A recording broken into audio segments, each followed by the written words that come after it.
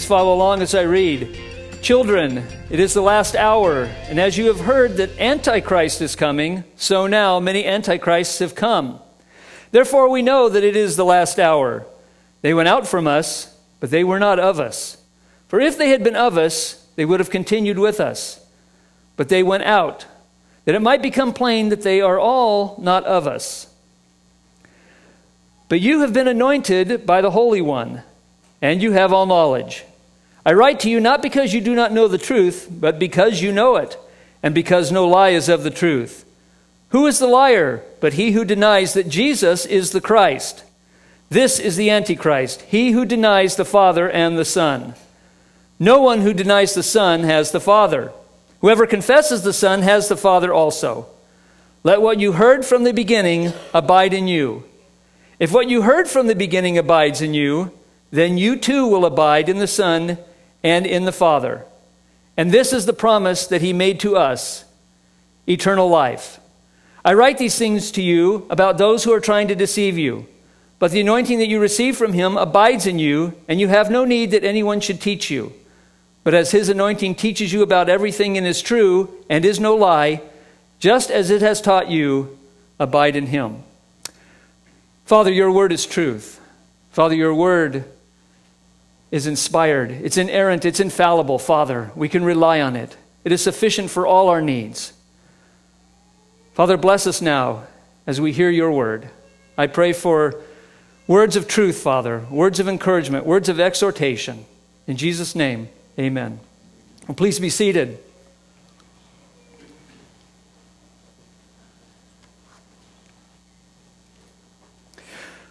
We all know what a promise is. We've made promises. We made promises to do things, to be somewhere, to help somebody. And any time that we have a promise, any time that anyone makes a promise, we tend to evaluate those promises. We want to know what's being said.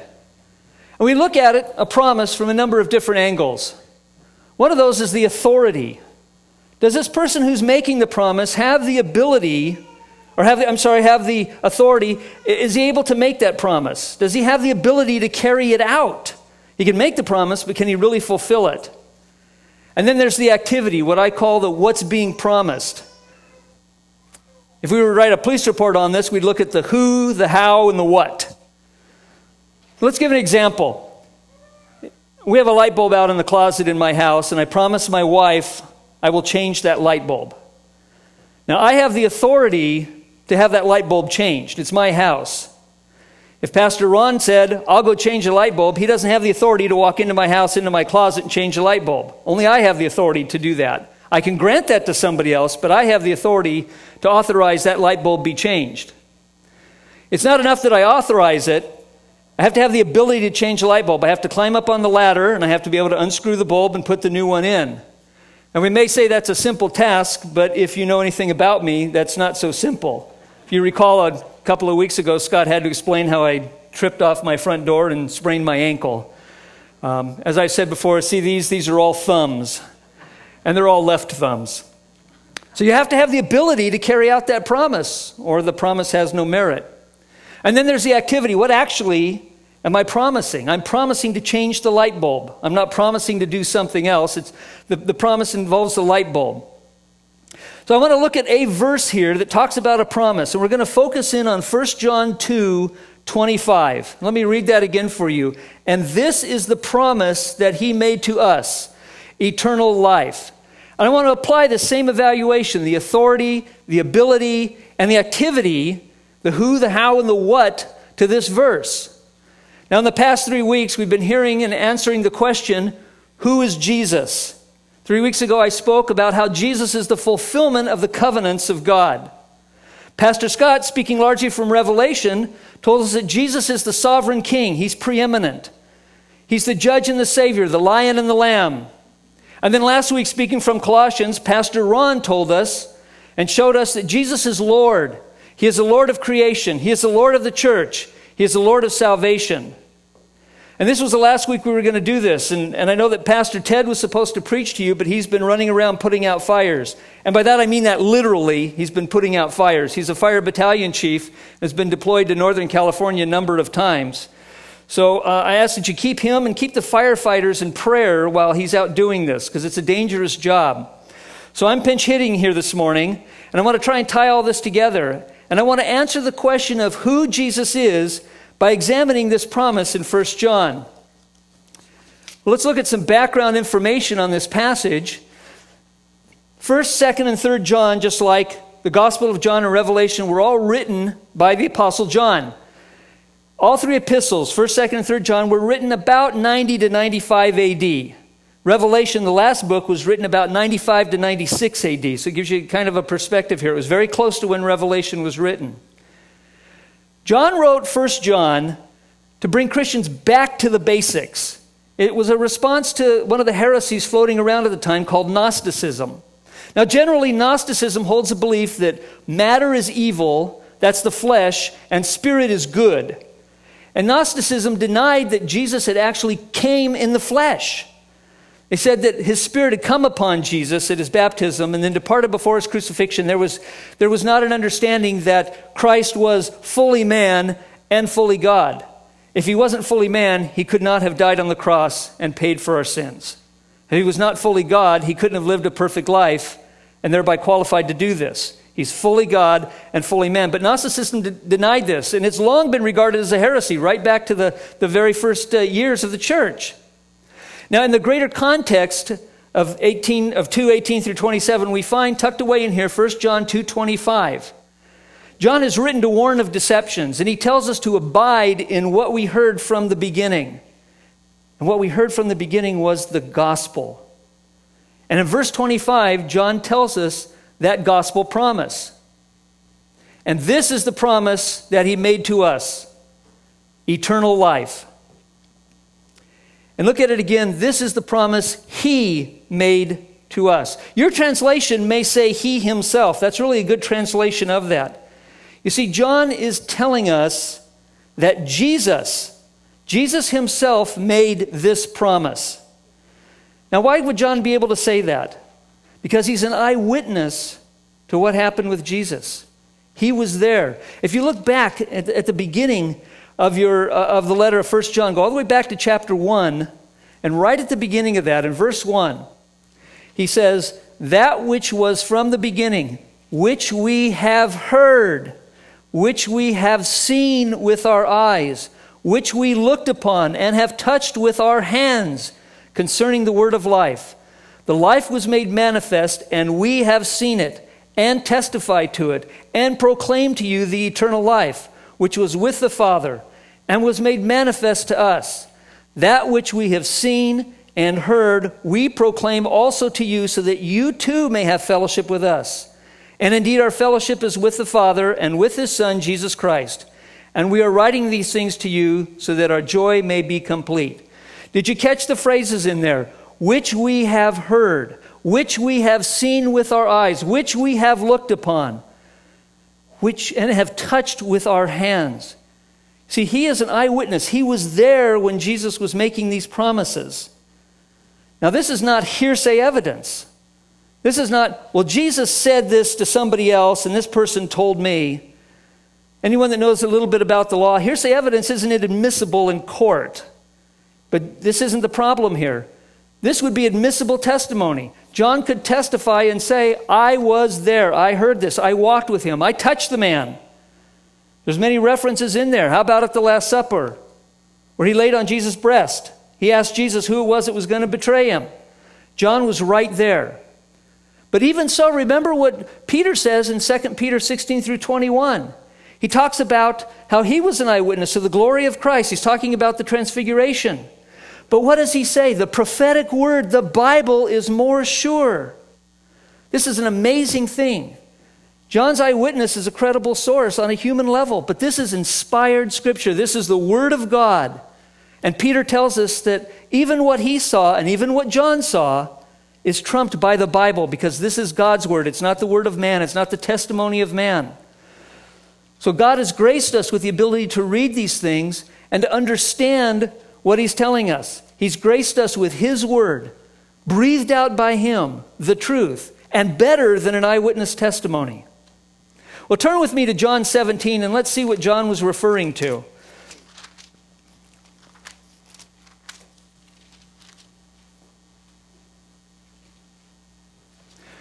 turn to John 17, and we're going to start with verse 1. It says, when Jesus had spoken these words, he lifted up his eyes to heaven and said, Father, the hour has come. Glorify your Son, that the Son may glorify you, since you have given him authority over all flesh, to give eternal life to all whom you have given him. See, Jesus is saying in his prayer to the Father that God has given him the authority. And this is the first part of evaluating a promise. Does he have the authority to make it? Well, Jesus tells us clearly, and John has referred to this. You have given him authority over all flesh to give eternal life. See, Jesus is the Lord of creation, the Lord of all flesh. Pastor Ron taught us that and showed that to us in Colossians 1:15 through 17. He has the authority to give eternal life. In Colossians 1:19 and 20, as Pastor Ron showed us, he is the Lord of salvation. And to all whom the Father has given him, all that come to him, all that come to the Father through Jesus, all that the Father has given Jesus, Jesus has the authority to give eternal life to. He has this authority. But John's not the only one that tells us this. If you look back at Matthew chapter 28, right at the end of the book of Matthew, and you know this one, Christ is risen. He's appearing to the disciples. And he says in verse 18, Matthew 28:18, and Jesus came and said to them, all authority in heaven and on earth has been given to me. Once again, Jesus is citing his authority to do things, his authority to make promises, his authority to grant life. He's citing it right here. And then if you turn back to Daniel, and that's in the Old Testament, right after Ezekiel and before Hosea, Ezekiel, Daniel, Hosea, Daniel chapter 7. And these are verses Pastor Scott referenced. Daniel chapter 7, verse 13. I saw in the night visions, and behold, with the clouds of heaven, there came one like a son of man. And he came to the Ancient of Days and was presented before him. And to him was given dominion and glory and a kingdom, that all peoples, nations, and languages should serve him. His dominion is an everlasting dominion, which shall not pass away, and his kingdom one that shall not be destroyed. You see, Jesus' dominion is everlasting. His rule, his authority is forever. Only an everlasting God could grant eternal life. Otherwise, how is it eternal? If God's not eternal, if the King is not eternal, and someone replaces him, how can he guarantee then that our life would be eternal? When I was the police chief, I could make a decree that on every afternoon we would put an officer downtown to patrol. And I'm no longer police chief. And I have no authority to carry that out because I'm not the police chief. A new police chief changes the decree if he wants. Well, in the same manner, if Christ is not eternal, if his dominion is not everlasting, he couldn't guarantee our eternal life. But we're told right here that he is everlasting. His dominion is everlasting. Now I want to draw your attention to verse 13. Right at the end of that, right at the middle of it, it says, and behold, with the clouds of heaven, there came one like a son of man. Does that sound familiar to you? Son of man? Jesus called himself the Son of Man many, many times. You first see it in Matthew 8:40. He refers to himself repeatedly as the Son of Man. This is one of Jesus' favorite self-designations. And it ties right back here to the one who is given dominion and glory and a kingdom. An everlasting dominion. This Son of Man, this Jesus. Now, it's great to have this authority, and it's great to do this, but we have to also recognize that Jesus is God. Remember as our teaching from John 1:1. How's it go? In the beginning was the Word, and the Word was with God, and the Word was God. He was with God in the beginning. You see, Jesus is God. Now, some people deny this. This is certainly a problem with Gnosticism. They were denying that Jesus was God. He didn't come in the flesh. He's just spirit. But this Jesus Christ is God. Turn back with me to John. Go to John 5. All too often we hear that people say that, well, Jesus never said he was God. Really? Jesus never told us while he walked this earth that he was God. Look with me at John 5:17.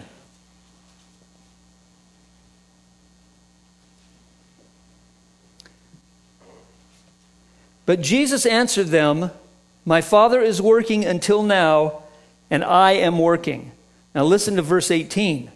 This was why the Jews were seeking all the more to kill him, because not only was he breaking the Sabbath, but he was even calling God his own Father, making himself equal with God.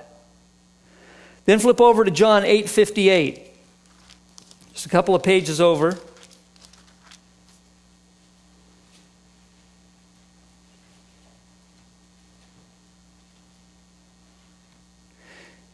Jesus said to them, truly, truly, I say to you, before Abraham was, I am. I am is the name of God, Yahweh, the name that God told Moses by whom he is called. When Moses said back in Exodus, what did I tell him your name is? Tell him I am.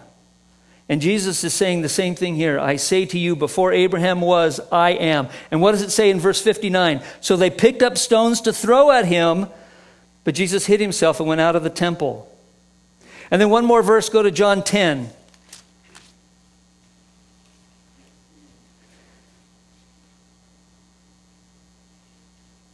John 10, starting with verse 30. I and the Father are one. The Jews picked up stones again to stone him. Jesus answered them, I have shown you many good works from the Father. For which of them are you going to stone me? In verse 33, the Jews answered him, it is not for a good work that we are going to stone you, but for blasphemy, because you, being a man, make yourself God. Jesus left no doubt who he was. He's God. And the Jews recognized this. That's why they wanted to kill him, because they didn't understand, they didn't recognize him as God. And so they sought to kill him. Now the disciples knew that Jesus is God. We here know the account in Matthew 16, 13 through 16, where Jesus asked the disciples, he says, who do people say I am? They gave him various answers. Some say John the Baptist, some say Elijah. Jesus asked the disciples, but who do you say that I am? And we recall the words of Peter. You are the Christ, the Son of the living God. Peter making a bold declaration. You are the Christ, the Son of the living God. This statement makes Jesus God. And Peter recognized it. And Jesus commended that. Jesus said, that wasn't given to you by flesh and blood. That wasn't something that you thought of yourself. It was the Spirit that taught you this. So the disciples knew, the Jews knew, the disciples knew, but you know what? Satan knows that Jesus is God also. Recall in Matthew 4, 1 through 11, that's the temptation of Jesus. The Spirit leads him out into the desert for 40 days and 40 nights, and he is tempted by Satan. And Satan tells Jesus, if you are the Son of God, a direct challenge, okay, if you're the Son of God, do this. And how did Jesus respond? He said, it is written, you shall not put the Lord your God to the test. Nowhere in this text do we read that Satan refuted this. Satan did not say, yeah, but you're not God. Satan knows that Jesus is God. So Jesus declared it. The Jews protested it. The disciples recognized it. And Satan was rebuked because of it. So I ask you, how about you? Do you believe that Jesus is God? See, we see that Jesus has the authority to make the promise of eternal life. Now, it's great to have that authority. It's great to have authority to promise something. But to keep a promise, you have to have the ability to do so. And that's the second point. Authority and now ability. And this is the how he can keep the promise he has made.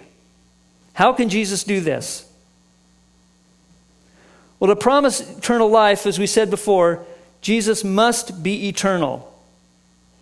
Romans 1:20 tells us that God's eternal power is among his invisible attributes. We know that Jesus is God, and his eternal power, invisible attribute, it's right there. Romans 16:20 tells us that the command of the eternal God. So we see another eternality. Ephesians 3:11 speaks of the eternal purpose of God. Eternality is woven right through all of these passages. God is eternal. Jesus is eternal. So that's one of the areas of his ability to do this. But what do we really mean when we say eternal? Well, Scott referenced this a couple weeks ago. And we find these in Revelation 1:8, Revelation 21:6. He is the Alpha and the Omega. Alpha is the first letter of the Greek alphabet. Omega is the last letter of the Greek alphabet. You have everything contained therein. Think of our dictionary, all the words that we have, starting with A all the way through Z, and all the words right in the middle. It's everything. Jesus is the Alpha and the Omega. He says he is the one who is, who was, and who is to come. Present, past, future. He's the beginning and the end. The first and the last. And we find the same thoughts in Isaiah 41 and 44. There is no other God beside him. He is the only God. There won't be any more gods. Now, I don't know about you, but eternality is a tough concept for me to grasp. I can get eternal future. I get that. I understand that. I mean, just time keeps going on and on and on. And you feel that way too.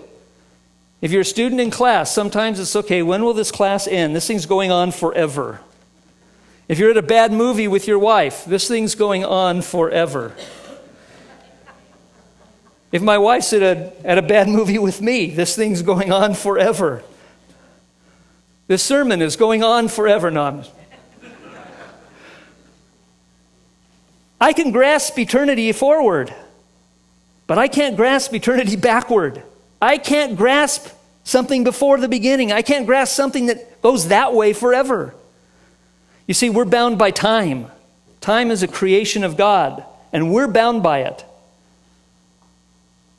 God isn't. God has no beginning. He has no end. There was nothing before him. He doesn't end. There's nothing after him. There's not any waiting for this God to pass and another God to show up. This is who he is. And it's a marvelous thing to think about an eternal God who created everything out of nothing, who always was and always will be. Now that's ability to do something. He'll always be around. Jeremiah 32:17 says, "Ah, Lord, it is you who have made the heavens and the earth by your great power and your outstretched arm. Nothing is too hard for you." You see, to promise eternal life, he has to be powerful enough to overcome anything or anyone. Because if there's someone more powerful, if there's a force stronger, then how can he promise? How can he carry out eternal life? So he has to be all powerful. Matthew 19:26 says, "With God, all things are possible." All things are possible. There's a term called omnipotence, all powerful. God is all powerful. And we know that Jesus created and sustains all things. We can go back to Colossians, which is the passage that Ron taught us out of last week. And going to Colossians 1:16 and 17.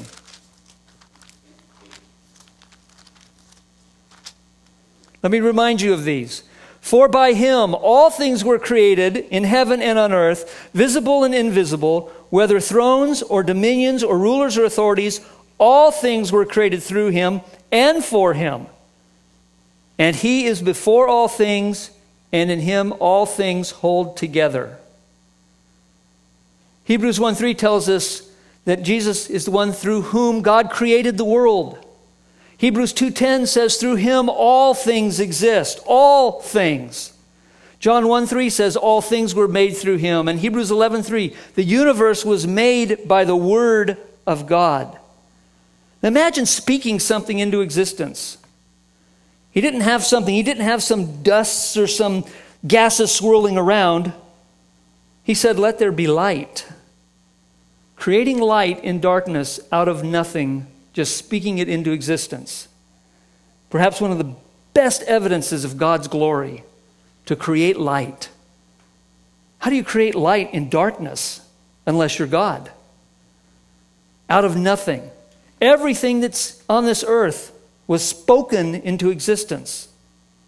And that's an amazing thing to think about. He didn't need any raw materials.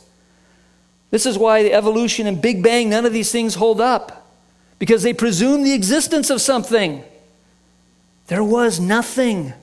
And God said, let there be. And it was created. And this is Jesus who did this.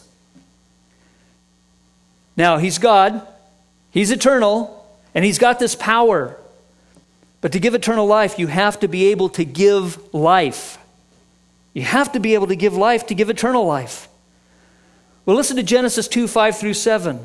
When no bush of the field was yet in the land, and no small plant of the field had yet sprung up, for the Lord God had not caused it to rain on the land, and there was no man to work the ground, and a mist was going up from the land, and was watering the whole face of the ground. Then the Lord God formed the man of dust from the ground, and breathed into his nostrils the breath of life, and the man became a living creature. Where did life come from? It came from God. It came from Jesus the Creator, who breathed life into this dust. Have you ever breathed on dust? What happens when you breathe on dust? It just goes away. But God, through his power, held this dust together, and he breathed life into this dust. He's able to give life. Job 33:4 says, the breath of life, or the breath of God gives life.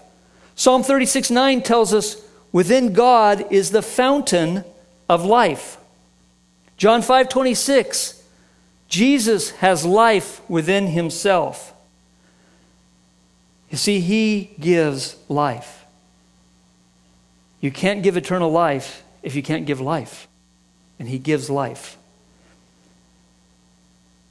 Now, to have the ability to carry out a promise, you also must be faithful, reliable, and you must be trustworthy. It's great to make a promise and have the ability to do it, but are you a man of your word? Will you do what you say you're going to do if you make a promise?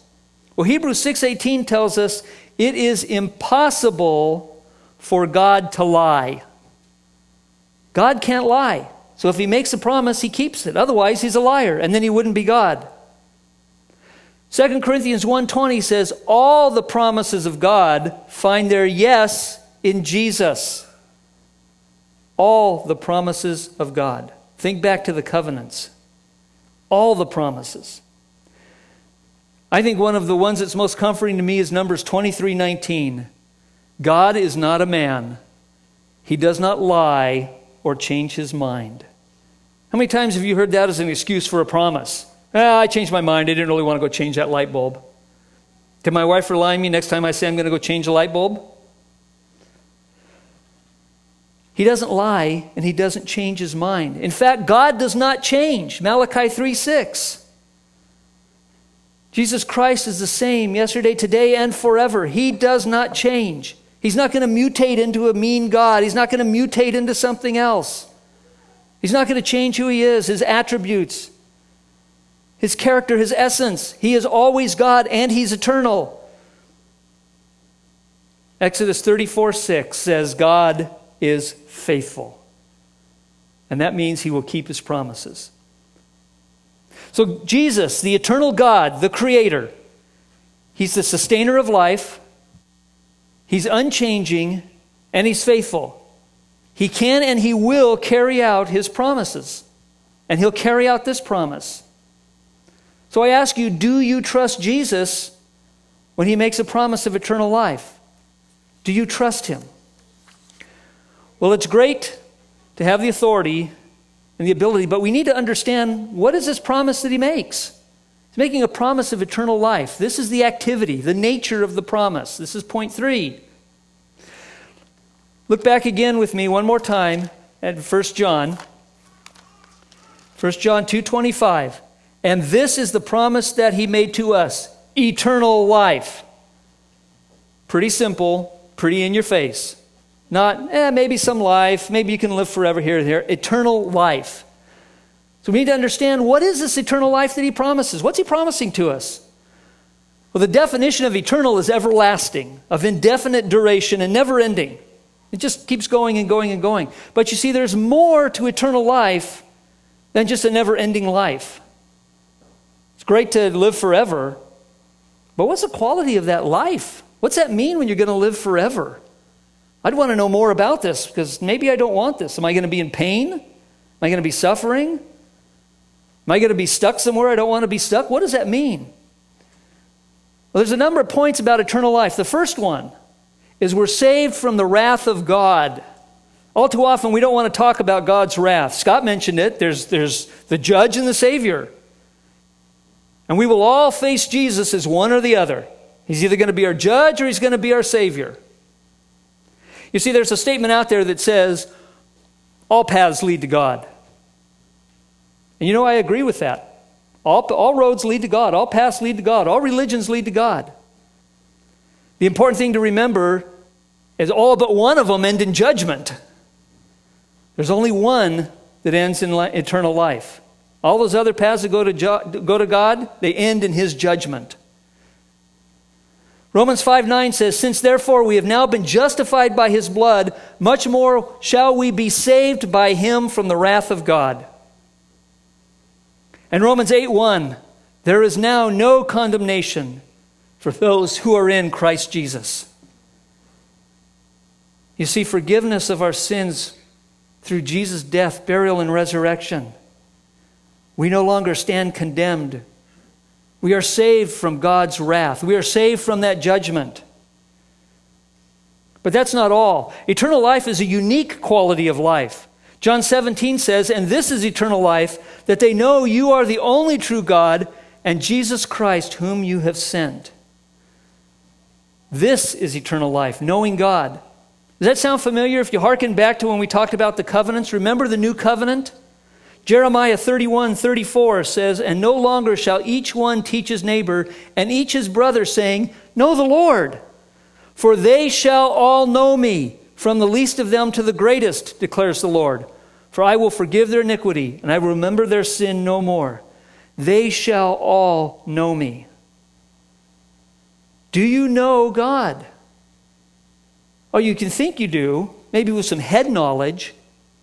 You know, I studied God. I know that he's in heaven, and I know he's omnipotent, and I know he's omniscient, and I know all these things. Now, you don't know God. Because this refers to an experiential sense. This is knowing God, living with God, following his commands, loving God, having a relationship with him, that you can rely on him, that he is the one who lifts you up. He's the one that bears your burdens. You see, this life is now present for us. We have our strength in God because we know God. Eternal life refers to rest also. A rest in the Lord. Hebrews 4 talks about this. Talks about no more having to labor for righteousness that pleases God. Think about that. We're free from trying to have to earn our way to heaven. Got to be perfect. Got to mark up those brownie points. Got to be the perfect husband. Got to be the perfect wife. Got to be the perfect son or daughter. Got to be the perfect employee. What a burden. That's what the Pharisees were putting on people. Keep the law. Keep the law to this degree. Jesus condemned that. You see, keeping the law, earning your way to heaven doesn't work. You can't do it. And God's law shows us this. God's law was meant to convict us of our sin. So in God's rest, we have no fear of that anymore. We don't have to labor for the righteousness that pleases God. So I implore you today, put down your burdens. Put down this, I have to be perfect. Put down this, I have to strive and I can't mess up. That's legalism. That's trying to earn salvation, and you can't earn salvation. It's a gift of God. Well, eternal life means no more sin. Ezekiel 36, 26 and 27 says, "And I will give you a new heart, and a new spirit I will put within you. And I will remove your heart of stone from your flesh and give you a heart of flesh. And I will put my spirit within you and cause you to walk in my statutes and be careful to obey my rules." See, a stone heart has no feeling. A stone heart is cold. Nothing comes from stone. Stone doesn't generate heat. Have you ever tried to just take a stone and generate heat from stone? Hold a stone in your hand. Go try that this December or January. Pick up a stone and see how much warmth a stone gives you. But God promises a new heart, a heart of flesh, one that's beating. There's blood coursing through it. There's life in this heart. And He puts His Spirit within us and causes us to walk in His statutes. No longer are we slaves to sin. We're slaves to righteousness. Because it's not our ability to follow God. It's His ability through us. It's His ability through the Spirit to do that. Working in us to follow Him. That doesn't mean that we won't have any sin while we walk on this earth. Paul quickly dispenses with that. But the difference is we don't want to sin. We grieve over our sin. We worry over our sin. We run back to God. We confess it. We repent of it. And this is the power the Spirit gives us. And then there's no more pain and suffering in eternal life. I'm going to go back to Revelation, all the way back towards the end of the book. In Revelation 21. Starting with verse 1, "Then I saw a new heaven and a new earth, for the first heaven and the first earth had passed away, and the sea was no more. And I saw the holy city, New Jerusalem, coming down out of heaven from God, prepared as a bride adorned for her husband. And I heard a loud voice from the throne saying, 'Behold, the dwelling place of God is with man. He will dwell with them, and they will be His people, and God Himself will be with them as their God.'" Listen here, verse 4. "He will wipe away every tear from their eyes, and death shall be no more. Neither shall there be mourning, nor crying, nor pain any more, for the former things have passed away." You see, the corruption wrought by sin is gone. And there's no more crying, no more pain, no more sorrow, no more grief, no more death. And God will dwell with His people, which is the next point, life in the presence of God. Eternal life is life in the presence of God. John 14, 2 and 3 says, "In my Father's house are many rooms. If it were not so, would I have told you that I go to prepare a place for you? And if I go and prepare a place for you, I will come again and will take you to myself, that where I am, you may be also." Being with Jesus, eternal life in the presence of God, regularly, all the time, forever. And there's a joy connected with this. Psalm 16:11, "In your presence there is fullness of joy. At your right hand there are pleasures evermore." And it's a secure life. Our eternal life in Jesus Christ is secure. John 10, 27 through 30 says, "My sheep hear my voice, and I know them, and they follow me. I give them eternal life, and they will never perish, and no one will snatch them out of my hand. My Father who has given them to me is greater than all, and no one is able to snatch them out of the Father's hand. I and the Father are one." Nothing can take away our salvation. Nobody, no thing can do that. It's right here. No one will snatch them out of my hand. Do you know that if your faith is in Jesus Christ, you are a true follower of Jesus Christ, you have true salvation, you can't cause yourself to lose your salvation? Too many people think that. "Oh, I've sinned, now God's mad at me, I guess I'm not saved anymore." No, what's your heart? Do you repent of that? Have you confessed that? Have you turned from that? You see, you can't take away the salvation God gave you. Otherwise, you're trumping God. You're just saying now that I'm more powerful than God because you gave it to me, I take it away. That's not the omnipotent God we know. That's not the God we serve. That's not the God of the Bible. Let's look at the opposite real quick, the opposite of eternal wrath. The opposite of eternal life. First is the wrath of God. Scott mentioned this. And in Colossians 3:6, we know it's coming. We may not see all of it today. We may see part of it. But it's coming. And Romans 2:5 says the day of God's wrath is when His judgment will be revealed. That judgment is coming. That day of wrath is coming. You can run, but you can't hide. The opposite of eternal life is separation from God. In Luke 13, starting with verse 22, it says, he went on his way through towns and villages, teaching and journeying toward Jerusalem. And someone said to him, Lord, will those who are saved be few? And he said to them, strive to enter through the narrow door. For many, I tell you, will seek to enter and not be able. When once the master of the house has risen and shut the door, and you begin to stand outside and to knock at the door, saying, Lord, open to us, then he will answer you, I do not know where you come from. Then you will begin to say, we ate and drank in your presence, and you taught in our streets. But he will say, I tell you, I do not know where you come from. Depart from me, all you workers of evil. Think on this for a moment. We ate and drank in your presence. Are you here this morning and you haven't placed your trust in Jesus Christ? Oh, you're here in God's presence. You may take communion because we pass around communion and you think you ought to take it. It's nice. You get a little drink and a little cracker and you're good. But if you don't know Jesus, it doesn't mean anything. And on the last day, Jesus will say, depart from me, all you workers of evil. I don't know you. Going to church doesn't save you. Taking part in rituals doesn't save you. You're saved only by the blood of Jesus Christ. But that's not all. The opposite of eternal life means torment, pain, and suffering. Matthew 25:41 says, then he will say to those on his left, depart from me, you cursed, into the eternal fire prepared for the devil and his angels. Revelation 14:11 says, the smoke of their torment goes up forever and ever. Eternal. This is not annihilation. There are some that teach annihilation. At the end of the day, there's judgment, and then poof, you're gone. You don't feel anything, you're gone. You just cease to exist. That's not what the Bible teaches. The Bible teaches that we will be living forever, or we will be suffering forever. In that place, it's dark.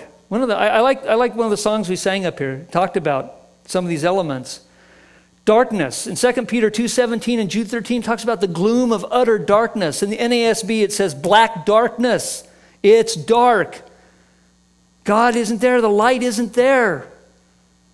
So you think you're going to stand around looking at everybody and going, yeah, hey, you're here, and hey, let's have a party. It doesn't work that way. You're in pain, you're in torment, you're in suffering, and you're in the dark. Think about being in the dark. That was one of the plagues that God put on Egypt. Darkness, so dark they couldn't see their hands in front of them. All they could do is lay there. Now imagine darkness so great, all you can do is lay there and suffer in pain forever. And then there's weeping and gnashing of teeth. In Matthew 13:41-43, the Son of Man will send his angels, and they will gather out of his kingdom all causes of sin and all lawbreakers and throw them into the fiery furnace. In that place there will be weeping and gnashing of teeth. Not the party atmosphere. Gnashing teeth, grinding. We gnash our teeth when we're mad at somebody. We gnash our teeth out of anger. We also gnash our teeth out of pain. But listen to the contrast right away in verse 43. Then the righteous will shine like the sun in the kingdom of their Father. He who has ears, let him hear. So this promise of eternal life, it's rest. It's no more sin, no more sorrow, no more pain, no more death, no more suffering, and there's joy. And this is our hope. This is the hope that we have. 1 Peter 1:3-5 says, blessed be the God and Father of our Lord Jesus Christ. According to his great mercy, he has caused us to be born again to a living hope through the resurrection of Jesus Christ from the dead, to an inheritance that is imperishable, undefiled and unfading, kept in heaven for you, who by God's power are being guarded through faith for a salvation ready to be revealed in the last time. All those elements are in there, right there in those verses. You see, without Christ, there's no hope. There's only wrath and torment and suffering and darkness. So I ask you, you who have ears, are you hearing? Let's conclude all this. We're going to conclude the series now. Who is Jesus? Well, if you've been following along these last 3 weeks, you know that he is the one by whom all nations are blessed. And this is the fulfillment of the Abrahamic covenant. He's the one who kept the law perfectly on our behalf. This is the fulfillment of the Mosaic covenant. This is the Messiah who will return to Israel in fulfillment of the Palestinian covenant. He's the fulfillment of the new covenant, and it's sealed by his blood. He's the Lion and the Lamb, the Judge and the Savior, the King of Kings. He's the Lord of creation, the Lord of salvation, the Lord of the church. He is the Lord of all. And he is the one who promises eternal life. This Jesus, he promises eternal life. Hebrews 5:9 says he is the source of eternal salvation. And Acts 4:12 says, and there is salvation in no one else, for there is no other name under heaven given among men by which we must be saved. So I ask you, who is Jesus?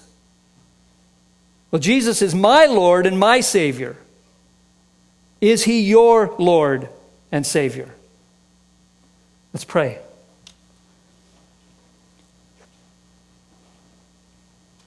Heavenly Father, what an awesome, mind-boggling, overwhelming thought that Jesus, God and man, the Lord of all, the King of kings, the Lion and Lamb, the Judge and Savior, the Creator, the fulfillment of your promises, that he grants us eternal life. It is through his death, his burial, his resurrection, and he has the authority to grant it. He has the ability to grant it. And we know what eternal life is. Father, I pray for those who don't know you, who haven't placed their faith in Christ. Father, I pray that they come to salvation. Father, call them, bring them in. Father, help them to know the peace, the comfort, the joy. Their life is hidden with Jesus, the one who promises eternal life. Father, bless us today. Bless us as we go. Father, keep these words on our minds. In Jesus' name, amen.